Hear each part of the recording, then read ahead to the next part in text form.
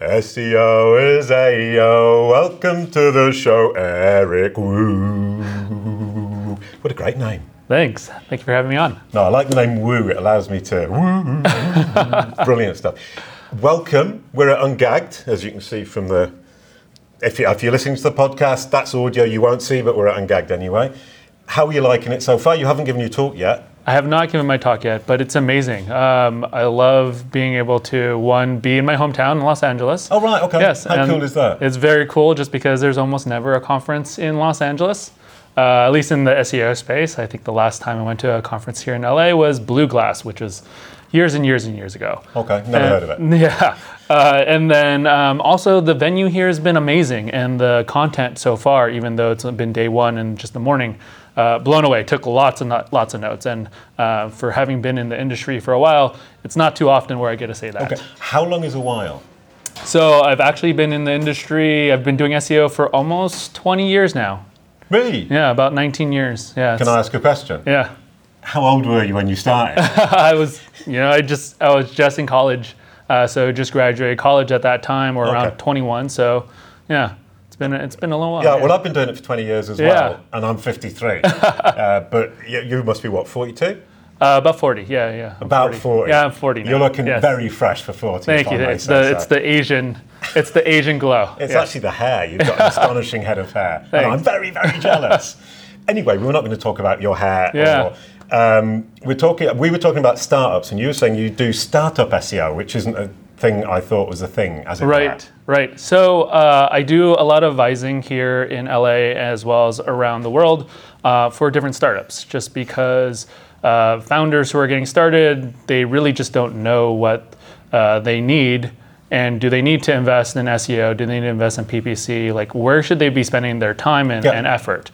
And so a lot of the things that I do with startups is kind of show them, like, this is what you need from an SEO standpoint, and this is what you don't need. And for instance, a lot of people right now are talking about React, Vue, and all these JavaScript frameworks, and your developers are going to be really excited about using these things. And the natural thing is to say, like, okay, let's make sure we are doing the server-side rendering and do all the pre-rendering I/O and all these other things that are technically heavy. Yeah. And a lot of times I just tell the startups, don't worry about that. Even though I know it's technically important, I also know that at their stage, more than likely than not, they're going to be throwing away their tech stack. So why spend so much time and invest in that? Take the time and invest in other things that are going to be everlasting. So link building, PR, love, and all those other things. Everlasting love. Yes. That's the song. So they've got to invest in PR. Link building. Also invest in just getting their brand out into other places. Now, that was where you piqued my interest early on. We started talking about it. It's the idea of branding. You're saying we're not going to pull people in who are on the cusp of buying because the product isn't really well known, so there's no point in investing that. Right. You need to, two things I now think. One is educate the public to the fact that this product exists, what kind of solution, what problems it will solve. Right. Secondly, get the brand out there so that when people have realized that you can solve their problem, that they get the brand front and center. Right, exactly. It's an evolution of time, right?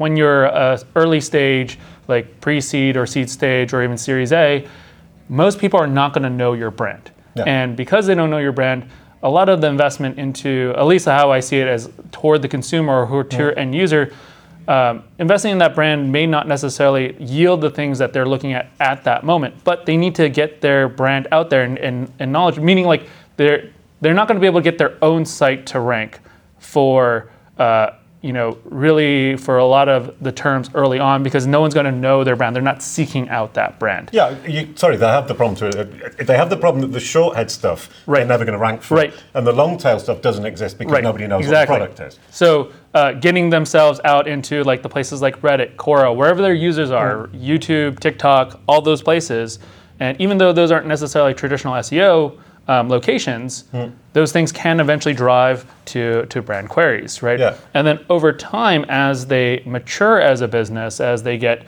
television ads and radio ads and those things that normally are brand, quote unquote, traditionally brand building type activities, then that's also where they have to change their SEO strategy to be able to leverage those type of activities where someone's going to be thinking about more generically, what is the actual, I mean, when I think about brand, I don't even think about the name, or like when I think Coca-Cola, I don't really think the brand or even the logo or even the the red can. I'm wondering what you are thinking. So what I normally think when I think about brand is the emotion that it evokes, the value that the product provides, right? Okay. And so if they can figure out how to tie that, when you're building a brand, people are going to eventually go into Google and type like, I heard that thing about, so I work in flowers, like that flower marketplace, and then they're going to type flower marketplace Los Angeles, as opposed to... Because they haven't remembered the brand yet. Exactly. And so... Oh, sorry, so it's a query describe the brand rather than the brand itself. Exactly. Oh, I like that. Yeah. So those are the things I kind of try to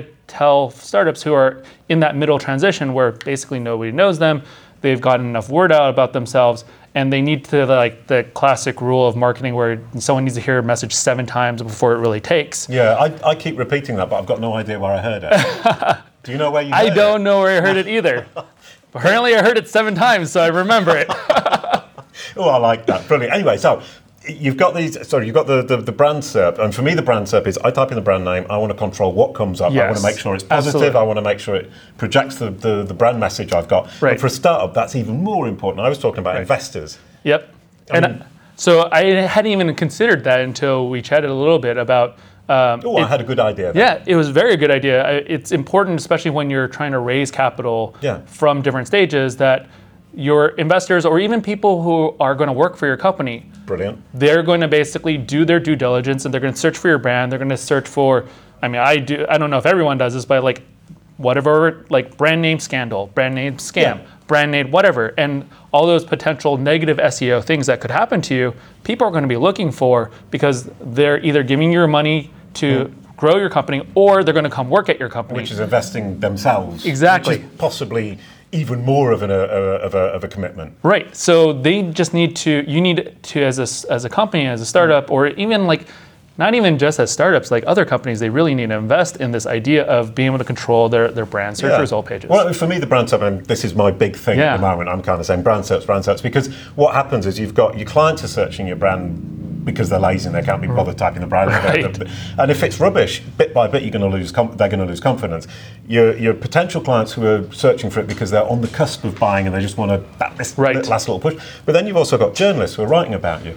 You've got investors. You've got possible partners. Yeah.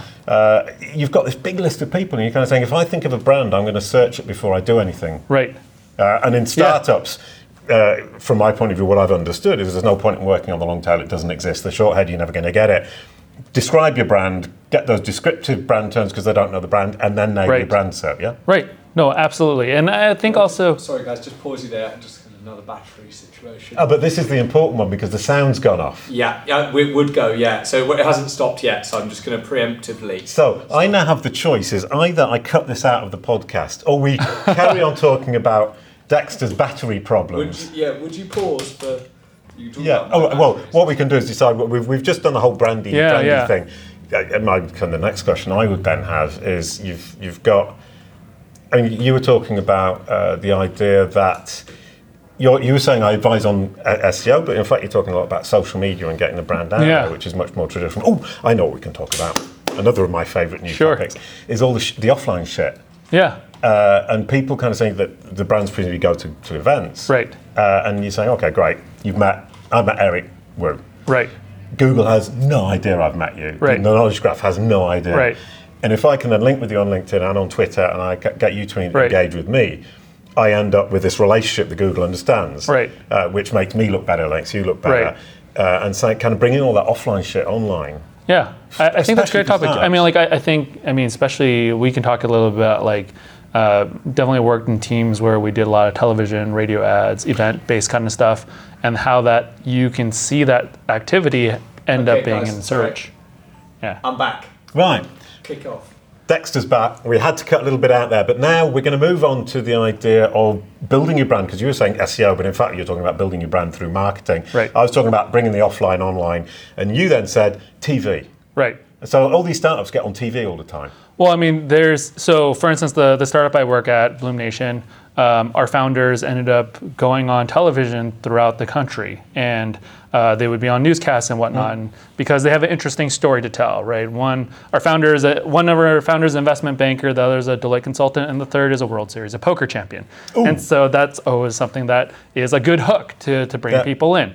And a lot of people, especially marketing groups, they don't necessarily consider SEO to necessarily be part of that or engaged in those type of activities. They think of it very separate. So, but in a lot of ways, it's very interconnected, and there's ways of taking advantage of it. So when you're doing television and radio ads, a lot of times you don't get attribution. And the way that you normally get attribution is you do kind of pulsing, where you turn on the ads, turn off the ads, turn on the ads, turn off the ads, and you just see kind of like where the levels are. What they're looking for is direct visitors that are coming in to the website based on the call to action.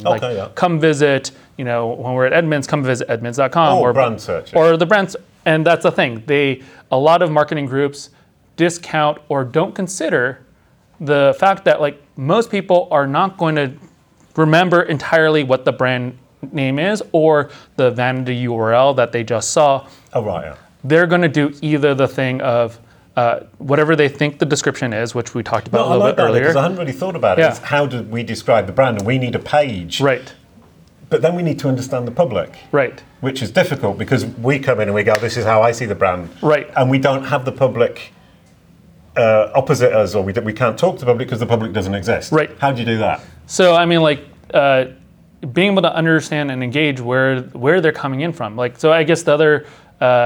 just to complete the thought, a lot of when you think about brand, they're like, okay, well, no problem. I got the brand searches, and those brand searches, they're like, okay, well, we can't see it because Google does not showing it. Either you go Google Search Console, see the brands, or we'll just say all the homepage traffic, that's brand search. Yeah. But that's not entirely true, right? If you're doing what you're talking about and you control the search results for your brand, the thing that's going to be more interesting are even potentially the large site links that are driving them deeper into the site, or all the other deeper places that you actually want them to transact, engage, and those things are going to be much more interesting to your consumers when they're coming in. Yeah, so, the idea that the homepage represents brand search is false because you always rank for something else, and the site links absolutely drag traffic away. Maybe absolutely 5%, but still 5%. Absolutely. I mean, when I think about this, and I talk to startups about it, it's like, when you're looking for a product, we have all these nice DSLRs around us, and I want to go purchase a camera, and I type in I want to buy a DSLR, I'm expecting Amazon to be there to purchase it. Yep. And if I don't see Amazon there, the thing I'm going to be typing is DSLR Amazon. And you could say, is that a brand search or not a brand search? Is that a navigational search, not a navigational search? Okay. In a lot of ways, that's both a navigational search and a brand search, because I'm relying on Amazon as a trusted e-commerce platform. It's also a purchase search because Amazon implicitly is always transactional all at the same time. Sorry, transactional. Yeah. Excuse me, I used the wrong word. No, absolutely. Okay, I'm not a very good marketer yet. So you end up with this kind of the concept of the brand search. You've just kind of opened it up to a big rabbit hole that I don't really want to go down. Because I was just going, it's brand, and it's not. It's brand plus... So there's all kinds of different things that you have to consider with attribution, with brand, with SEO, and all that, how that plays together. And even beyond just as we were talking about, there's a lot of offline activities that events and radio, television, anything that happens in the real world, most people, because Google's so ubiquitous, they're going on and searching for these things. So making sure that you have either landing pages or you have that mindset where those people are going to be leaving that event, and making sure your team is prepared to be able to collect those visitors once they come back. And a lot of times those people aren't necessarily coming back the same day or tomorrow or a week later. They're coming back several weeks or even months later, depending on the purchase cycle or the transactional cycle of your site. Yeah. So making sure that you're prepared for those type of things ahead of time, like an event like Ungagged, where you have vendors that are showcasing their product. they need to make sure that they potentially have an Ungag page. So when someone trying to do that recall, what is that agency that I saw at Ungagged? Yeah. They have a page that says, we were at Ungagged LA in 2019.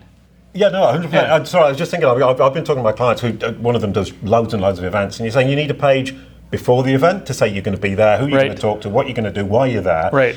Then you need a page after the event, say, who did I meet, who did I interact with, and then you're communicating all that. You're covering the potential brand searches around it, but you're also bringing that information to the attention of Google, Right.